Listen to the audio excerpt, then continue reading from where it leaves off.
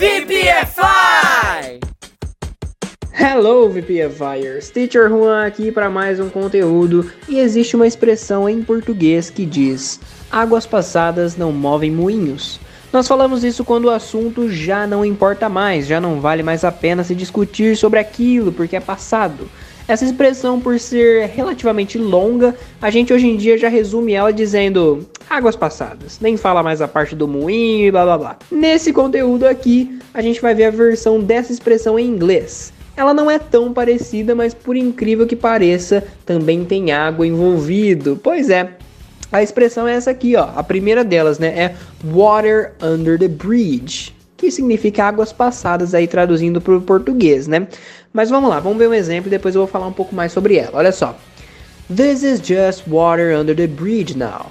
Isso é só águas passadas agora. Isso são só águas passadas. Muito bem. Se a gente traduzir essa expressão ao pé da letra mesmo, fica água debaixo da ponte. Water under the bridge. Ela faz alusão ao fato da água debaixo da ponte nunca ser a mesma, por conta do rio ser corrente, entende? Mostrando que aquele assunto já passou e não vale mais a pena ser discutido. Até que faz sentido, né? Mas lembre-se que eu sempre aconselho a não traduzir expressões ao pé da letra. Por isso que a gente traduziu essa expressão aqui da ponte com águas passadas, que é a forma que a gente fala aqui no Brasil, tá?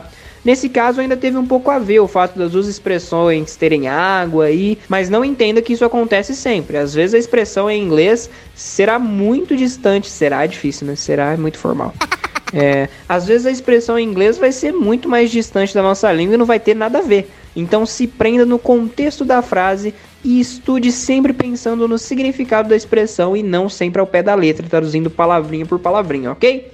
Vamos para a segunda forma de falar água passada aqui. Água passada não, é águas passadas. Mas essa aqui é um pouco diferente, ó. Let bygones be bygones, que é deixa o passado no passado, tá? Então olha um exemplo aqui, ó.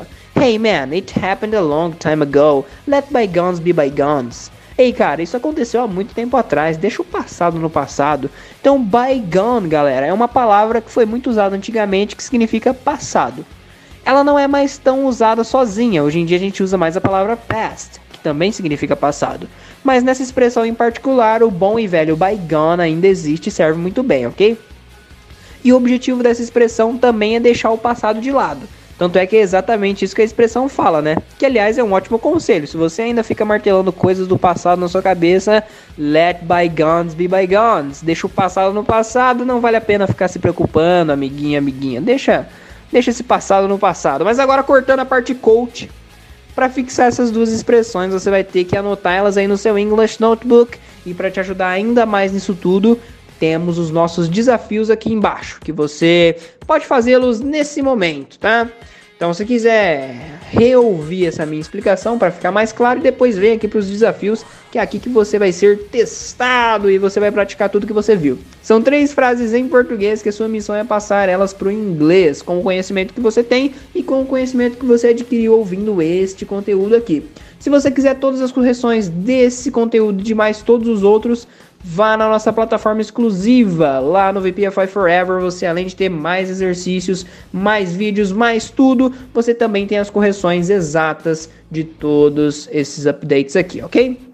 Esses conteúdos que a gente coloca aqui todo santo dia, 3 conteúdos por dia. Mas vamos lá pro desafio de hoje. Desafio não, os desafios, né? Porque são 3. 1. Não vamos discutir isso. São águas passadas. 2. Deixa o passado no passado, meu amigo. Vocês terminaram há muito tempo. Se terminaram aqui é de relacionamento, tá, galera? Então, só para deixar claro aí. 3. No passado nós brigávamos muito, mas agora são águas passadas. Olha que beleza, que lindo. Então, estudem essas expressões. Qualquer dúvida, chama nós. And see you in the next contact.